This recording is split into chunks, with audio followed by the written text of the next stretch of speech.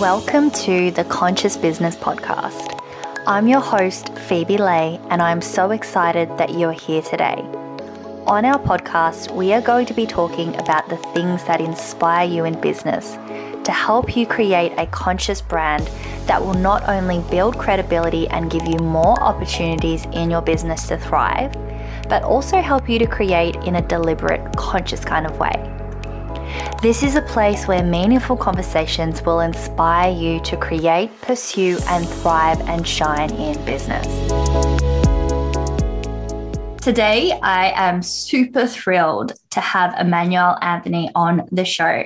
Emmanuel is not only someone who I highly respect in the world of personal development, but he's also been a coach of mine and is regarded as a good friend of mine as well. Emmanuel Anthony is a researcher, writer, teacher, inspirational speaker, DeMartini facilitator, and a consultant who works one-on-one and one-to-many to assist human beings globally to overcome mental health disorders, common challenges, achieve their goals, expand human awareness, maximize human potential, gain clarity on their mission, and lead highly inspiring lives within all areas of life. He has served thousands of clients over the past 11 years, and his teachings have been shared online, on radio, television, throughout workshops, as well as speaking engagement. Emmanuel Anthony is someone that not only is a human behavioral specialist, but I think that he has a very down-to-earth point of view when it comes to all 7 areas of life, not just business or not just health, not just personal development, but all 7 areas of life. And we will talk about the 7 areas of life very shortly as well. Emmanuel, welcome. Hi, thank you. I can never get sick and tired of that intro.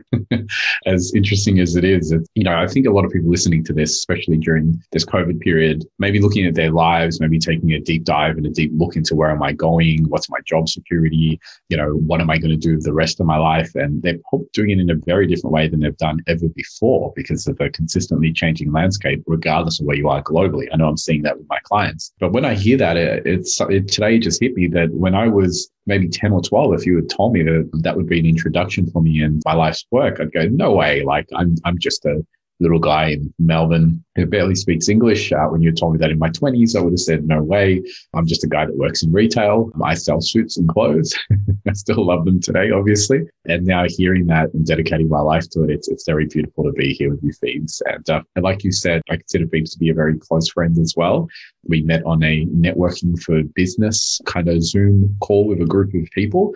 I've been very blessed to spend time with you and Edwin and really get to know the two of you on a very personal level as well. And once all of this comes down, I'm so excited to have you guys in our newly renovated house because we're all foodies. So we can actually have some food and some conversation and spend some time and give you guys a hug, something that feels like we haven't done for so long. Absolutely. I think I definitely remember that first ever Zoom. And I remember in a crowd, you just stood out. And I was like, I need to speak to that guy. Don't know what it is, but he just resonates with me. And here we are today. We've had each other on each other's show and had you on Facebook Lives. And you've become my coach, my personal coach. And, we've hung out, had dinners in Sydney as well, which I hope to get back to very soon. I can't wait.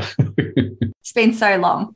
I know. And I think that's the beauty of the journey that a lot of people don't realize. For me as a coach, I really want to get to know people. We knew each other as friends prior to this, but there's 2 ways that my coaching naturally evolves, I find. And you might be the same for your business as well. I either have friends and then they become clients, so I call them friends. And I have the other way, sometimes as a client, and they also become a friend because it's almost impossible for you and I to have conversations that you may never have spoken to anybody else about. Because when we do the work, we've got to go as deep as we possibly can and understand every aspect of you as a person and how you've become who you are today and where it is that you're inspired to go. So we're peeling back those layers. So when somebody shares that much information with me, I like to think I'm like a best friend. You can tell them almost anything, but at the same time, I'm your results person. I'm there to get a result. So that mixture for me is amazing. It's my favorite mix. And that's probably the reason why I've created most of my friendships to be like that and work 12 hours a day because I love it. It's absolutely inspiring. So yeah, loving watching your growth, loving watching your challenges and loving seeing you and your relationship as you and Edwin really take those on too as well in an ever-changing environment. It's an interesting time. It would have been interesting building a relationship in general, but you guys are doing it on such unstable grounds and gaining strength with it. So it's beautiful to watch. Look, these border changes and the closures of travel has definitely made it challenging, especially since working with you. We have discovered the benefits and the drawbacks. And I remember, let's backtrack a little bit before we go into it. When I first met you, I didn't realize that you were so dedicated to John Demartini's work. I'd love to know, what was it about John Demartini's work that stood out for you? You have qualifications in multiple areas. So you've not just done and studied the Demartini method, but you were doing coaching and NLP before that as well. What was it about the Demartini method that made you go, aha, that's what I want to teach and focus on? Yeah, it's a great question. And it's one that I speak with my clients a lot on. I find that there's so much personal development work that you can do out there. It's such a saturated market. And today we were counting, and I believe we counted just a bit above or around $300,000 in personal development and growth. I've been doing this for 11 years. And when I first started, it was all free stuff because I hadn't managed my money to a degree where I could just go and attend courses. So I saw Tony Robbins, Deepak Chopra. I just saw as many people as I possibly could in the field. And one day I saw Dr. John Demartini speak. I never heard anybody speak like that before. I mean, he was talking about physiology, psychology, biology, anatomy. It was just the subject categories that he was moving from one to another and joining the dots for. I thought, I'm honestly staring at a genius here. I didn't know that could exist in this world. But once I did his work and I did the breakthrough and I broke through my father, I was so profoundly touched by what's going on. I don't think I listened to the part where he said you could become a facilitator.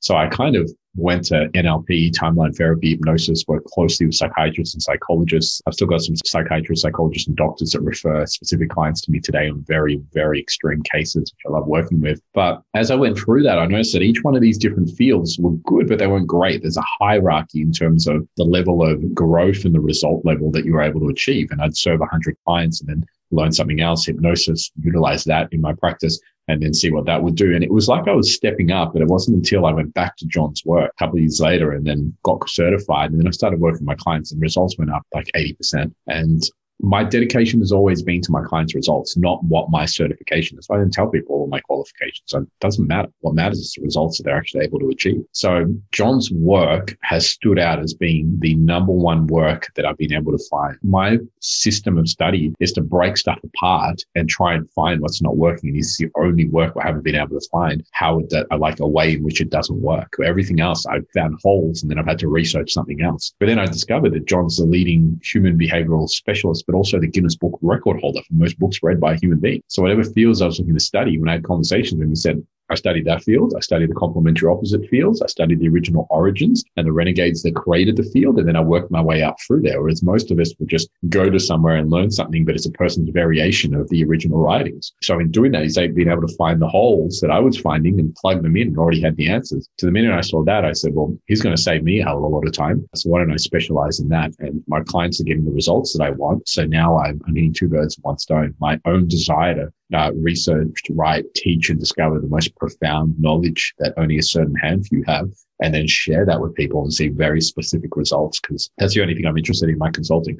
Very, very specific results. So yeah, that's why I specialize. And, today I get to email, speak to John personally, and it still blows my mind that I get an opportunity to do that. What are some of the common challenges that you see a lot of business owners have? Because I think a lot of the people listening today are conscious business leaders. And for someone that is already considered a conscious business leader, or they are actively working on themselves, what do you think would allow them to become even more conscious or have even better results? Well, there's a few things. Number one, I see more things on the outside of business and impacting the business than I see in the business. And that's what we call the foundational level of growth. I did an inspirational speech for the government in Aboriginal affairs. This was a couple of years ago.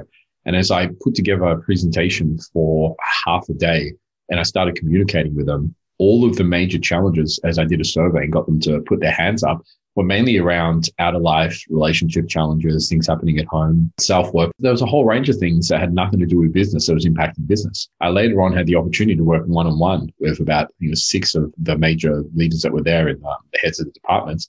And as we worked through those, results increased in the other areas of life and within business.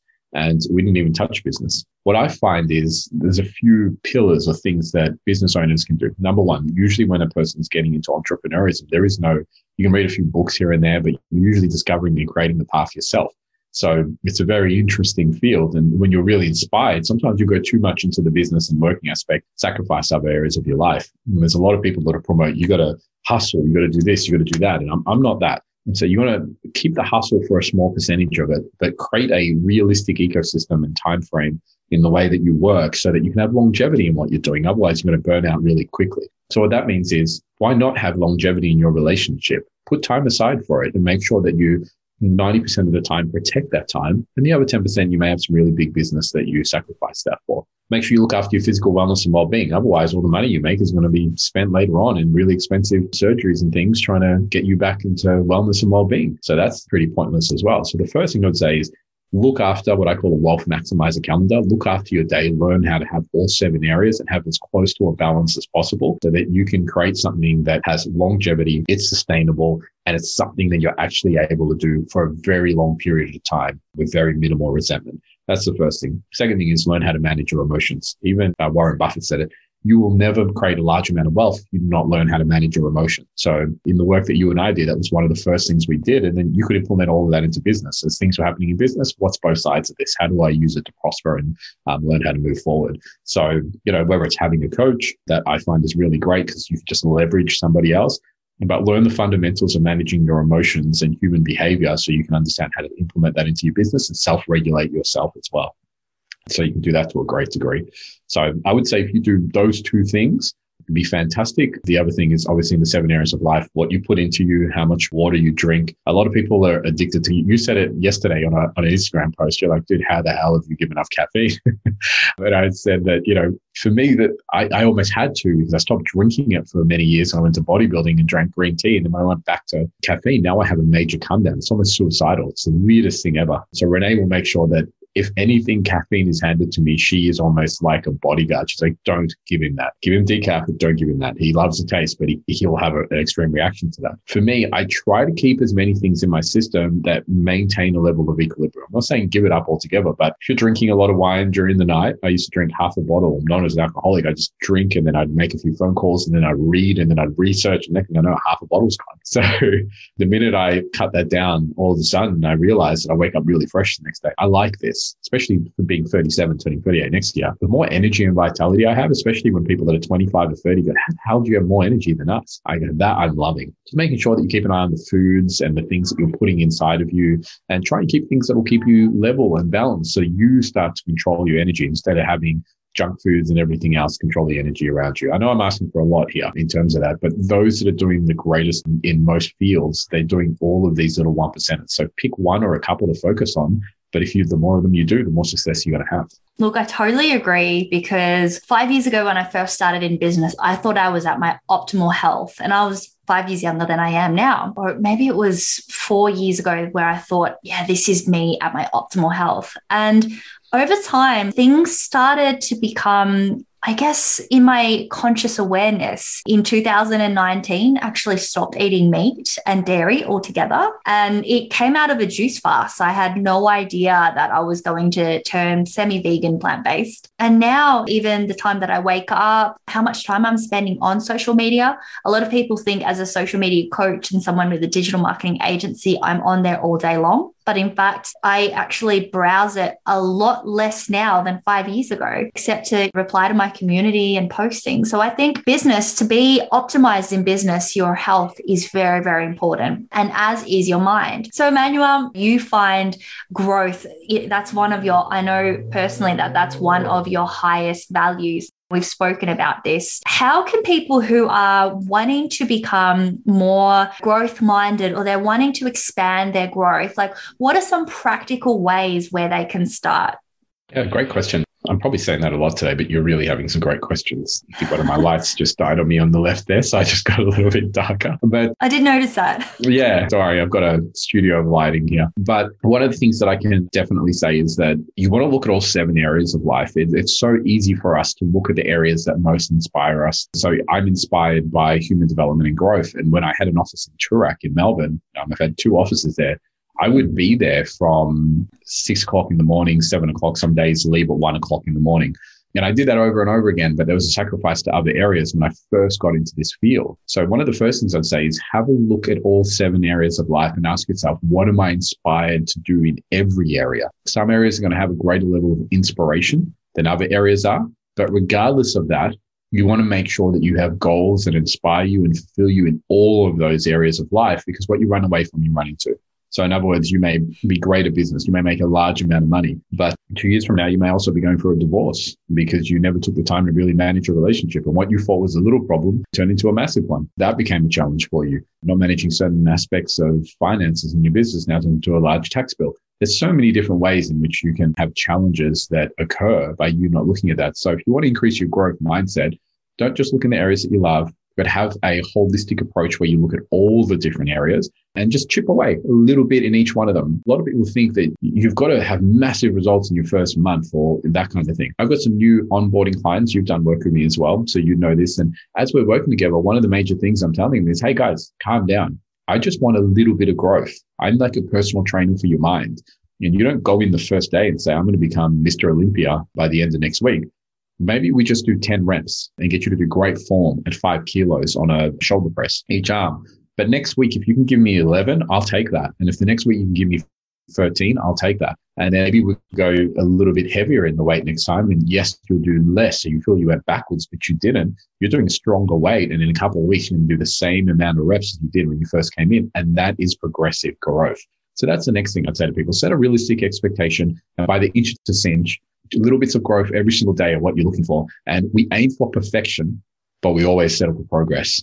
Perfection is never achievable. I can guarantee you that. But we set it as a really beautiful bar that will get us to shoot so high that it's like we're shooting for Venus and we're hitting the moon in that. So there's some of the major fundamentals that I give people. By the inches to cinch, try and do a little bit every single day. Master plan, methodically set that out. Give yourself permission to just grow a tiny little bit. And over a year, all of that stacks up. What would you say to the people who are caught in the details? They know that they're a perfectionist, they're overcoming it. They're still caught in the details. They really want to get one area right. Perhaps it's their business and they just want to hit a certain goal, but they're also juggling their finances, they're juggling their family, their relationship. How do you help your clients focus on all 7 evenly as opposed to just one? Yeah. So when you're looking to create perfection, one of the things, and that's why I keep saying to my clients, it's almost like a saying after the first couple of weeks of clients work with me now, because it's just going to progress over perfection, progress over. We just keep drumming that in. At the end of it, they go, oh my God, I've been able to balance massive aspects of my life, let go of all of these emotions. Like, this is huge what I've been able to achieve. And I go, yeah, and it's so close to perfection, but it isn't there. So that to me is fantastic. And it's above and beyond where you would have been if you hadn't have done that. So that's the first thing. It's like, it's progress over perfection. You're not going to get it. Secondly, get in the game. One of the things that I always did was to just get in the game, Emmanuel. You'll figure it out as you're going along. Yes, methodically plan, but at some stage you've got to execute and go out there and do things with it. The perfectionism trait has benefits and drawbacks. Every human trait has 2 sides. And quite often people will forget that and they'll exaggerate and infatuate over that part of themselves and not realize is that the benefit of it is going to push you to achieve your goals and do that in a highly profound way. But the drawback of that is that you're quite often going to sacrifice relationships, take your time to get to places and all of those things. And it has an impact on all other areas of life. So embrace the fact that the perfectionist in you has 2 sides. It's worth honoring both, but don't put it on a pedestal. Realize that it has 2 sides and appreciate both of them. I love that. And the last part, I just quickly remember that you said, how do we do that in all areas? Once again, progress over perfection. So what's my goal with Renee this week? She was working Monday and Tuesday outside of the house. So I have a simple goal. 1 great beach walk. I stuffed my foot earlier this week, so I don't know if I'm going to be able to do that. But if we don't, a high quality activity in that during the week to make up for that. But at least 1 hour every day of high quality time, whether it's cuddling in bed, conversation, whatever it is, eating dinner, phones are away. That's it. Small goal. Anybody could achieve that, really. I've got a small goal for work to be as present as possible today. Couple of small goals. Absolutely kill this podcast. Be as present as I can be. Have as much fun, laugh, enjoy this with you. I haven't spoken to you and seen you on camera for a while, so it's also great to see you. It feels like you're here in person to a degree as well. And I've set each one of these goals They're in all 7 areas of life. I like to personally set a goal for every area of life every day. I feel much more fulfilled, but most people set up chunks in a week. They might do a really big physical one on Monday, a relationship one on Tuesday, etc. That's fine. I just love feeling fulfilled in all 7 areas every single day. Maybe it's because I've almost died 8 times. So I feel that the next time, I think if I'm a cat, I think they'll get 9 lives. The next one could be the last. So I just want to get as much as I can out of life. I think I saw that on Instagram. Tell us a little bit about that. How have you nearly died 8 times? And how have I not known about this? Yeah. So, oh, wow. Did you see, was it the photo of me in hospital with like breathing apparatuses and stuff? Was that what you saw? No, I think it was just the thread on your post. Okay. You and Renee. Yeah. So growing up, I mean, this is kind of why I have such low pharmaceuticals that are placed into my bodies in general. Over an 8-year period, I almost died 8 times. Not everything was to do with being in hospital, but I've popped my left lung. So when you go to get an x-ray and they show your lungs, they're like 2 pieces of steak. And, you know, they'll quite often have like the white x-ray and then your lungs, which would be the darker part or whatever it is, might be the opposite way around. Well, the first time that I popped my lung and I went to the hospital, there was only 1 lung there. They did the x-ray.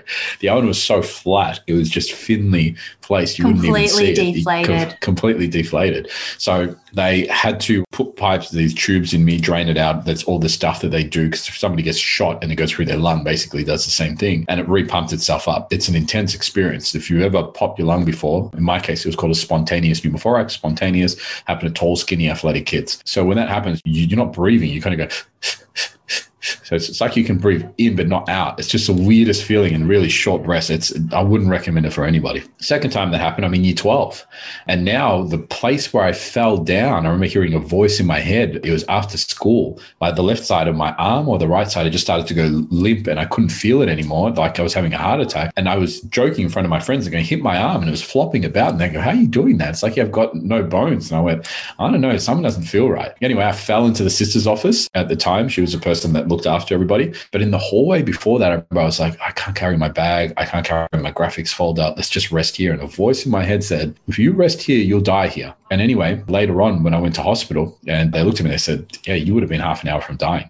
We're lucky we got to you when we did. So this time they did a much bigger scar. There's a bigger incision. And they had to look inside of me and they said, you can't just keep popping your lung. We've got to figure out what's going on here. In terms of, it's the same reason I can't wear a mask today as well. They don't want me blocking that. I can breathe perfectly fine and all those things. But if something blocks both of my breathing holds, then I'm going to have challenges with that. Then after that, I had a tumor removed from my kidney or liver. I always forget because my father had cancer in his, I think he was the kidney. And then the next year I had a tumor removed from my liver. And it was the biggest one they'd seen. So I can't remember which one it is because those 2 years were such a blur, so much happening for the family. Then had other incidences. I think it was Armadale. I was walking in a back street. As I was walking, this story always sounds surreal to tell, but it's a very interesting experience. An older lady, stepped on her accelerator instead of a brake. And as she was walking, went flying over the front part of where her car was parked. So usually you got those little things, those, what are they, concrete things?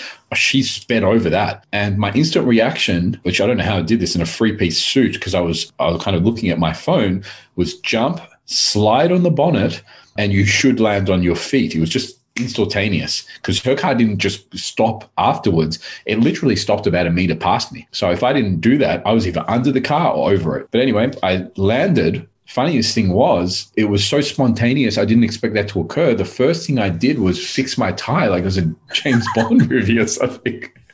So anyway, I fixed my tie after landing, checked my suit, look at my phone. And then as I look at my phone, I look to the left because all the cars were parked that way. And people were slowly peering their heads out of their cars and just going like that.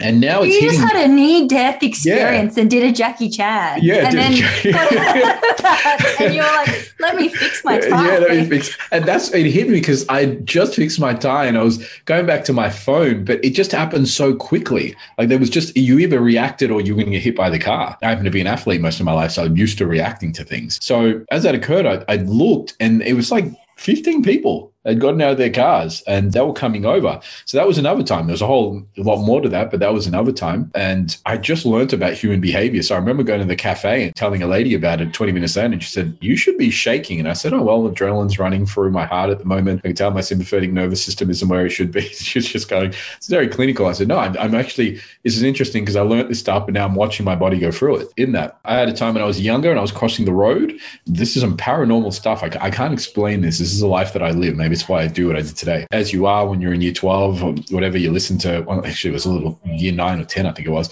listening to earphones way too loud. I think it was old school Discman. You have to carry that thing with you. Not looking across the road, I got shoved and went flying backwards. And as I looked around me, nobody had shoved me. And all of a sudden, the car goes past in what was a 50 lane or something like that at about 80 kilometers per hour. So now Wow. I just couldn't figure out, why didn't I get hit by that car? Because there's nobody around me, but I literally went 3-4 steps backwards in that as well. Had that experience. There's been a lot of profound experiences throughout my life where I felt that I should have died. They're just a couple of them. But since then, it's created this real quality for life and just this thing inside of me. So there are periods of my life where I just think about, wake up, just realizing that I almost died and then remembering each one of those, but they're not tragic. A lot of people think they're tragic experiences. They're not. They're the highest inspiration that I have, because when that happens year after year, you start to ask, why am I here? What is my purpose? Why have I been saved? And you get really humble, and in near close to death experiences, you start to think two things. I just want to love the people that are closest to me and give them one more hug and tell them I genuinely love you. Whatever we've gone through throughout our life means nothing. In this moment, I want to look you in the heart and the soul and tell you I love you, and have that be the last thing that you remember. The second thing is you look at your life and say, my mentor said it in these words, so I don't think I can say it any better. Have I done everything I can with everything I was given? And because that happens so many times, I've dedicated my life to that, because I want to be able to say that I've done everything I can with absolutely everything that I was given. And my life is dedicated to that today, not just for me, but for you guys, my clients as well. And I hope it comes through in my consultations, because there are times when I'll literally hold people accountable. Just go, no, that's bullshit. I don't know if I can swear on here. That's swearing in America, but not in Australia. But I'll just say, it's fine. Yeah, I'll say, that's bullshit. No, you are holding an excuse. I'm not going to put up with that, because your life is much more magnificent than that. Let's go. That's why I care so much, because anybody that discovers that and sees it, if you can have that level of thinking in your everyday life before something like that occurs, maybe you save some time to do something magnificent with your life. Maybe you give permission to do it sooner, and maybe you serve a greater audience with that. Wow, that was so inspiring. That actually made me feel really emotional. I can't talk about it without feeling it. Like, I can feel there are tears in my eyes. Those moments that we think we're most down and out, quite often are the moments we're about to go in and through way more than we think. So we need a couple of those in life to just get us to check ourselves and stop being these little shits, kind of like little kids in Turak. They're just given everything and think that the world's going to work for you and you don't have to do any work. It's going to work for you, but you're going to have to do some work too. So they're beautifully humbling moments that remind me of the magnificence of life, and it can be taken away from you at any time. So stop acting like it's going to be here forever and that I've got all the time in the world to do the things that I want. No, the time's limited, and I want to do what I can with the time that I have. I think that what you just shared has really given me perspective and deeper understanding of you, Emmanuel, because I've always wondered, I'm not saying that not everyone is present, but there is something about you and the heart that you have to help others that really definitely drew me to the work that you do. And I'm really grateful that you've shared and that my audience get to see this. And there's even a live audience watching us right now on Facebook. But I saw that. Yeah. Yeah. So for those that are watching, this is a podcast episode that normally we don't go live in our podcast episodes, but I really felt that this was, I don't know, just spontaneously just wanted to share this on Facebook and get more people to view this. And we'll decide after if we cut this bit out or not. my little explanation. I love it. Well, there's so much more to my life, and it just depends on who's asking about it. But I'm a little Mauritian kid that came to Australia, whose dad was racially, my mum's white, she looks more Asian, my dad's black, and I don't even know what nationality. He looks Mauritian to me, but some people may think he looks like something else, and my grandpa's like black, like he's purple kind of thing.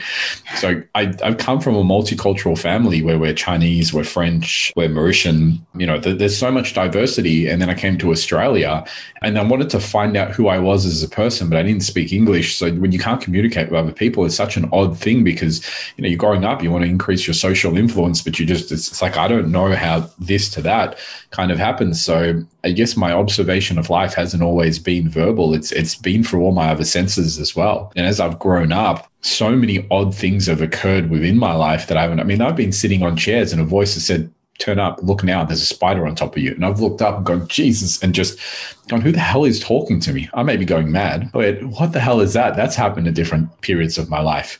Here's a great one. I was walking down Chapel. I used to enjoy the more herbal side of life during my 17 to 27 years old. I experimented with a lot of mind-altering drugs and things like that.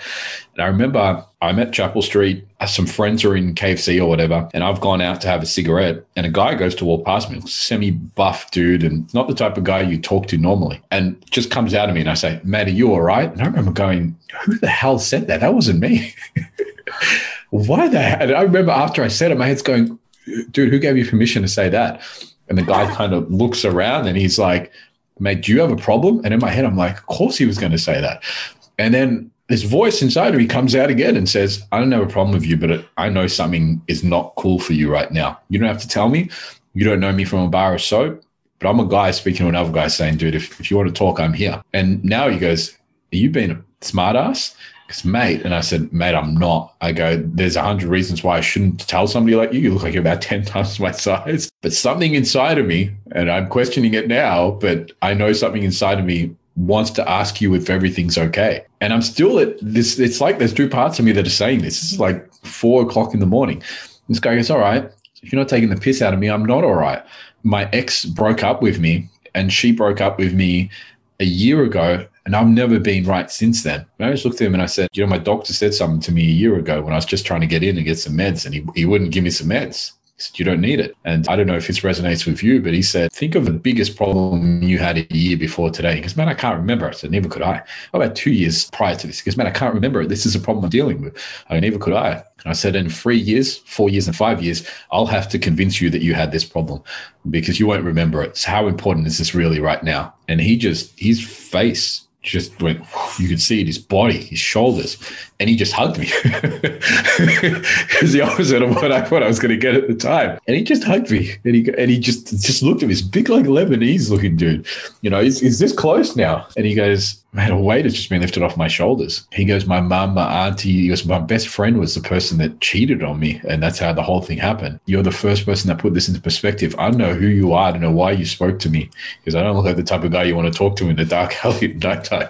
He goes, mate, you've made a difference in my life. I just want to say thank you. He walked his way and I walked mine. But when I talk about destiny, I have too many of those situations and circumstances that have occurred throughout my life. There's a book that I'm going to be writing about the different instances that have occurred within my life and the lessons that have come from them in the next few years. I'm just getting my first one out of the way now. I'm part author in, but there's a lot of those. There's synchronicities. I don't believe in coincidences. So I feel that I've been destined to do this. And it was just me choosing to align with that destiny or not. But I've been destined to do this my whole life. There's a certain part of me that always knew that, but giving myself permission was really the difference between me doing it or not. So that's why I'm dedicated to this, because it's my own personal story and I see it for other people. It's my mission to try and figure out the 2 questions that every human being asks. Why are we here? What's our purpose? Some people can go to bed and they just think, okay, well, maybe one day we'll find out. I'm obsessed with getting as much clarity around that as I can before passing away and sharing that with others. So I guess that's how I got to where I am now. And that may give you a little more insight as to why I'm obsessed with helping people in certain areas. Emmanuel, that is so amazing. I'm really glad that we went there in this conversation because I was not expecting this to come up in our chat. And that's one of the things I love about the way I run this podcast. It's that I rarely prepare questions because I know that the questions come, and I think that also intuition definitely has a big part to play. Yeah, I think so. And you know what? The best podcasts that you and I could do, to be honest with you, would be the ones where the cameras and the recording equipment's not there. I think if people listen to a dinner with us and our partners, or the pre-conversation before we start this, there's so many times that I've thought to myself, somebody needs to secretly record us. I know, that was gold. Even the 10 minutes before this, that was great. Yeah. So I agree with you. I think it's a beautiful format and I think you run it well, and it leaves space for something different, to a different conversation to be had. I don't like to be prepared for questions. I like to feel that I've been doing this for 12 hours a day, 5 days a week. First 2 years I did it for 6 to 7 days a week. I've got the answers to the questions. If they're in my field, it's my genius. So for me, it's just ask a question, but depending on how you ask it, there may be a different way in which we answer it. So Emmanuel, what would you say has been one of the toughest kind of experiences that one of your clients have had that you've helped them to overcome? I know there's many. I can't even answer it. I can probably give you a few examples. And the reason being, I could have somebody tomorrow or today that I work with that has a grief, which is a perceived loss of a partner that they dated for 3 or 4 years. And then I can have somebody else that can have the actual death and a perceived grief, for example. I'm just using grief as an example of a grandparent. And the person that may have known their partner for a short period can have a high level of grief than the other person, because it's not what happens, it's their perception of what's occurring. So I can tell you that I've worked with extreme rapes and PTSDs and women and men and a lot of gay relationships as well that have been physically abused. I love working on those because people don't want to talk about certain taboos about what you're attracting into your life and how certain things that you're doing are actually bringing those relationships forth and increasing the probability of being used or things like that. So I love working on those different types of dynamics and helping people really break through those, especially if they've been in forms of therapy where they're constantly told that they're the victim, and you can either be a victim of your history or your master of your destiny. So that's one particular type of case that I find is really inspiring and different. Family dynamics is absolutely beautiful. There's so many different associations to parents. I had a large Lebanese gentleman came in and he, this guy was covered in tattoos. He was a client's partner and we worked on his father. And by the time we were done, he was just hugging me. We were both just had tears of gratitude because years of anger were let go in this half-day breakthrough where we took every emotion he had around his father, who had been saying, had manipulated him and done all this stuff. And when we saw the other side, we realized that he was actually a multi-million-dollar entrepreneur. And all of his friends that had the lifestyle that he should have had, that had the father that he thought he should have, were all just taking drugs and not really taking accountability for their lives. And he, going through those challenges earlier on in life, has made him much more accountable, and he looks after his family, and he's the center of that. And he wouldn't be the person he is if it hadn't occurred. It was actually the challenges that helped him grow and evolve. So that's an amazing case. And I work with got a few clients working on their parents, their self-worth.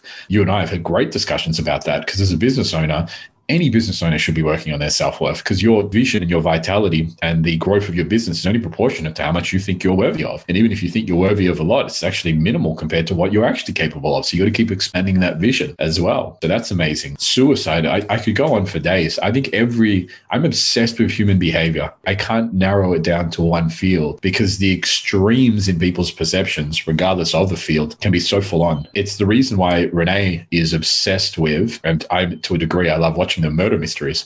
They're the most extreme in behaviors of human beings. So we like to watch them from a human behavioral standpoint, then have philosophical discussions as to what led to that. We'll sit there and say, it was her infatuation that created unrealistic expectation and he could never meet that. She created a huge resentment and that's what created the desire to kill him. And we just see it from a whole different perspective. So I can't say every day I feel I'm blessed to work on such different cases, but to do an 8 a.m. on growing a business and increasing its growth by another mil, to then, somebody that's in a really volatile relationship and figuring out whether they want to stay or leave, to the next person after that, look and increase their self-worth. I love it all. I think it keeps me excited, keeps me growing, keeps me evolving, and it keeps me understanding what real humanity is about. I don't know how to answer that question, but I hope I did. Even as I asked that, I was like, I don't think that's a question that can be answered, but let's see what comes out of it. So that was a great answer. Yeah, I'm the worst on marketing. Like, as someone that's in marketing, one of the first things people want to say every time is like, what's your avatar? What's your ideal audience? They'll go through my list. Like, you don't have an avatar. You work with everybody. Or even like, what's a case really study? do. Because it's like, there's, even the smallest client that you help get 100 followers or set up a new page, that's as significant as someone that's turned over like a 10x in ROI, for me anyway. I recently got asked by someone that was really wanting to find out about my agency and whether we'd be able to bring their company, a big company, ROI. Some of the questions that I got asked, I found very interesting, because I thought, why not ask a question like, what matters to you? Or what are you passionate about with helping your clients, as opposed to just the numbers and the figures, which obviously is important, but I think sometimes the most significant results that people should be looking at is the heart of that company and the business owner, and really do the values align. Yeah. Speaking 100%. of values, I mean, we've talked about values a lot. And for those that are listening or watching, they might be wondering, okay, what is looking at someone's values or understanding their values? Is it like, even before I did John Demartini's work, I used to think values was just about like what I spent the most time doing. Like, how would you define values, and how do people figure out what their values are? Yeah, this is such an interesting topic, because I'll start speaking about values and then I realize that the interpretation and the meaning of that can quite often be misconstrued. So I've got to let people know what I mean by that first, and then as I start talking, we're all on the same page. Quite often values will be misperceived as honor or integrity and things like that, because your company values and, we're honorable and this and that. And I say they're not human values. Those are things that you do when you're living congruently and in line with your values. Our values are the areas where we're most organized, disciplined, reliable, and focused about. We think about, talk about, set goals unconsciously and consciously without even needing to be told. You do that by completing a values determination test at www.drdemartini.com. There's a values section in there. 13 questions that deconstructs your life. So say example, the first question, what do you fill your personal space with? Well, first I've got to get clear. What is my personal space? It's this studio. So I've got a real cinematic kind of vibe going on here, because I've got a massive softbox here. But this thing's got lighting. It's got my family, and the lighting really is to do with creating video content around human development. And my computers and everything, and all they've got on there is basically human development, different ways of communicating and researching that. So that's obviously clearly what's highest in my values. What do I do with most of my time? Now, this is another second question in there. 12 hours a day, human development. The next part of my day is usually working out, at least 2 hours. And then another part of my day is spending time with Renee, at least 3 hours. So you can tell that the largest to the least amount of my time is to what I value the most. Now, 13 questions, 3 answers for each, 39 answers, group them together, you get percentages. Now, my highest one at the moment, and it was weird because for 11 years, it was human development and growth, the expression of my business and researching that myself. That was like 70% of my answers. Then the next one was my relationship and my family. I see that all as the same. Renee's family to me, my fiance's family, everything to do with her family, mine. There's no separation other than the family names, but they're all family. And then the third was physical wellness and well-being, but it was like 70, 20, 10 kind of thing. In the last 2 years, Renee and I have been trying to create a family together, and I do my values every single month. And I remember the shift, and I went, what the hell's going on here? Family's number. And I went, oh, I get it now, because we're trying to have kids and I don't understand how to do that. That's a completely different area. We've been trying for 2 years, Austria and everything are on that journey helping us. So that's been the major thing in that. So understanding your values means that you understand what gives you energy and vitality. It's the reason I can work for 12 hours. What are we on now? 12:30. I've got the laptop here and the DSLR up here in case people are wondering why I'm looking in all different directions. But it's 12:30 and I've got energy and vitality. I work with people till 8 o'clock and I say, how do you still sound like you're a kid in a candy store? I'm just doing what I love. That's it. But when you know what your values are, you can get congruent and set goals in alignment with that. And 5 hours will feel like 5 minutes. And because it's the area that you're neurologically programmed to remember and be able to recite whatever it is that you love, as you read things, your body stores that, because it stores from most to least important neurologically throughout your body. So if I ask you about questions things in areas that you love, even if it was 2 years ago, it's like a game show. You can't wait to quickly talk. But if I ask you an area about something that your partner values that you don't, you can say, what, they said that? Oh, I don't even remember. How long ago was it? Like, you have to almost try. So human values are the key to maximizing human potential. They're the key to unlocking energy and vitality throughout the body. And when you do what you love and love what you do, that's when you decrease aging, maximize your growth, awaken your genius.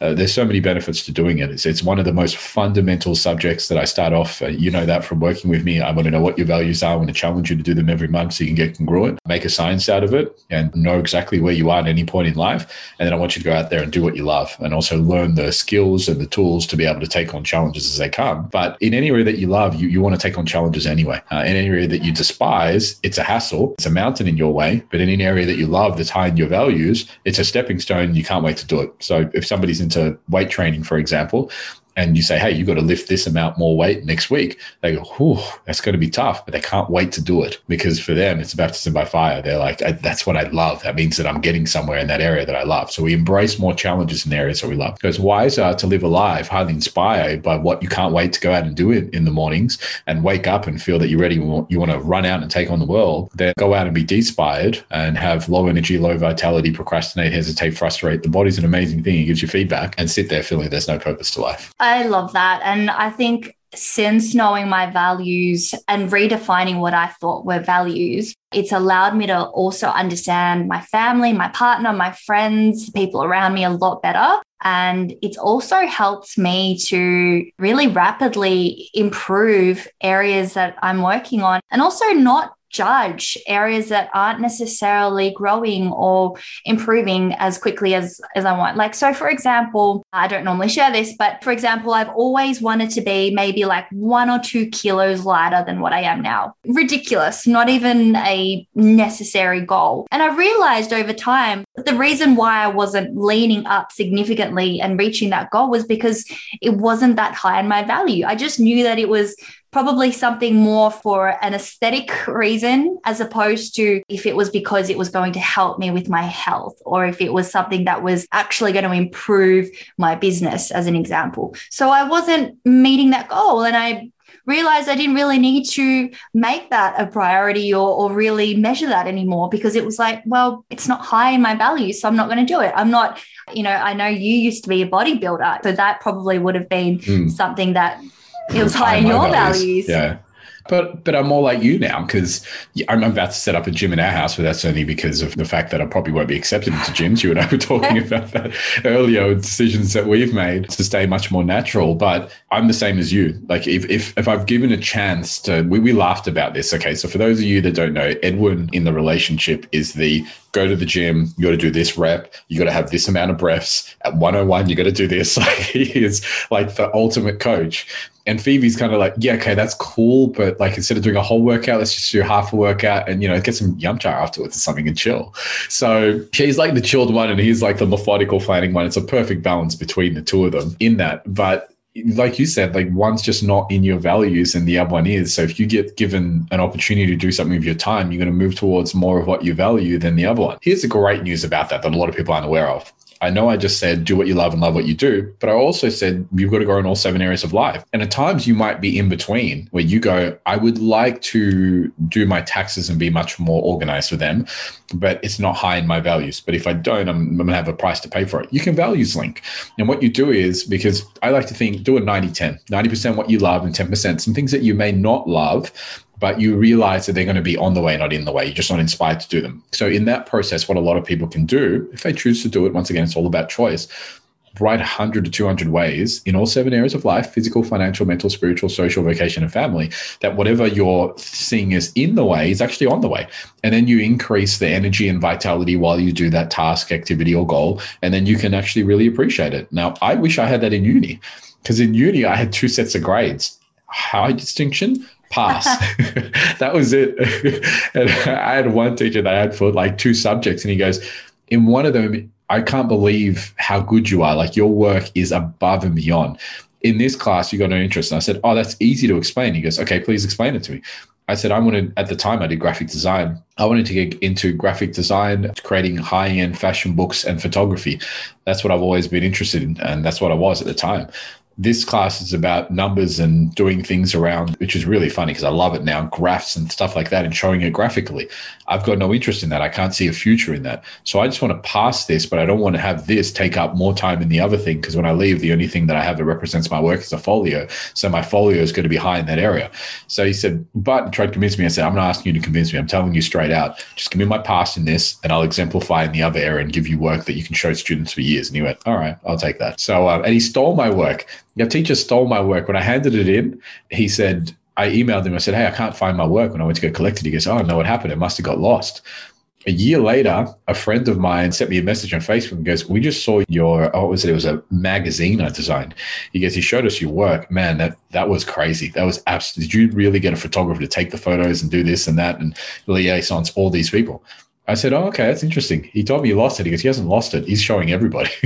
So So that was fun to see. But link what you love or do what you love. But either way, there is a way around that if you choose to. But most of the time, your actions have reason, meaning, and purpose. And we can see that you and I aren't looking to lose a massive amount of weight because it's not as high in values. No. And I think in the grand scheme of things, it really doesn't make a difference. And I've never had anyone say, oh, you look better when you're X versus X plus 2. Like it's just 500 grams.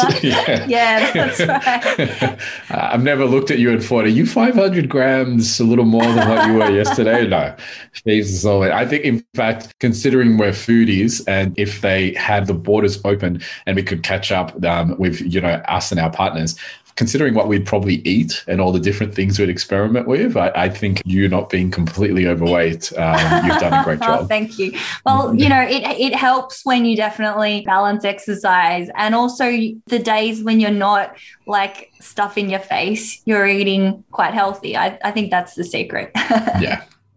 It's a balance. And that's the key. Like in the midst of everything that I said, where I said, I'm managing what I eat and everything like that, you can go onto my Instagram on times when they're normal. And Renee would have picked something like, there's a place called Boral Waters. I never say it correctly, but you catch a little boat there and then you go and eat there. And it's like half a day of just the most amazing foods. It's all artistic, the stuff that you pay like $600 for half a spoonful, but it's absolutely amazing. And after a hard week of working, you don't want to cook. And then you have the world's top cooks, 5 chef hats or whatever you call it, taking you through this experience, and you can look at their science and their beauty and really appreciate their artwork. I think those are the things that counteract and balance. So it's important to have those. It's just a case of, in many cases, making sure that there's a balance of that and not overdoing it, because overdoing it can have its consequences as well.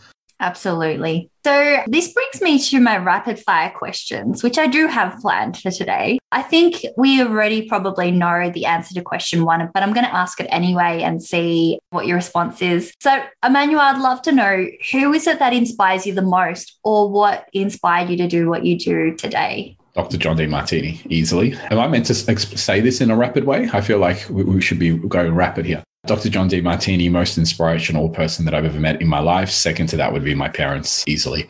2 people come to Australia, have no clue what it looks like. My dad just thinks that there's a chance to do something special. 2 kids, 1 on the way, $2,000 in pocket. I wouldn't do it. I wouldn't do it. And a very racist time in Australia. So Dr. John Demartini, number 1, and my parents have always been some of my greatest inspirations. Oh, then let me just mention one more. My fiance, Renee. I got to say, I'm inspired by her every day. Oh, so beautiful. If there was one thing that you cannot live a day without, whether it's physical or non-physical, what would it be? Wow. Renee would say herself, but what would I say? I don't know. I mean, in COVID, if I look right now, what could I not live without? I might say Renee. And I think because she is such a balancer for me, she just brings new experiences, new foods. I wasn't a foodie. I was a bodybuilder. Chicken, rice, broccoli, whatever. She is consistently altering the world that I live in, the experiences that I have. I'm 37. I'm discovering new foods and going, why hasn't this been in my life? So I think at this stage, she's my rock, especially living here in Sydney. We can't even hang out with you guys because of everything going on. So she is definitely the one thing at the moment that keeps an eye on the things that I don't keep an eye on, sees the things that I don't see. And when I'm really busy and crazy in a very inspired workload, she's the one that reminds me, and she pulls and pushes things to make sure I'm as balanced as I can be. So Renee. Yeah, that's a wonderful question. I think that having a partner that balances you is so important, and they don't necessarily have to be the same as you. You don't necessarily have to be with someone that is exactly the same, or also in business, or also driven, or also in medical or whatever. It's actually nice to have someone to end the day with that just understands, listens, and challenges you to be a better person every day. I think that's very important.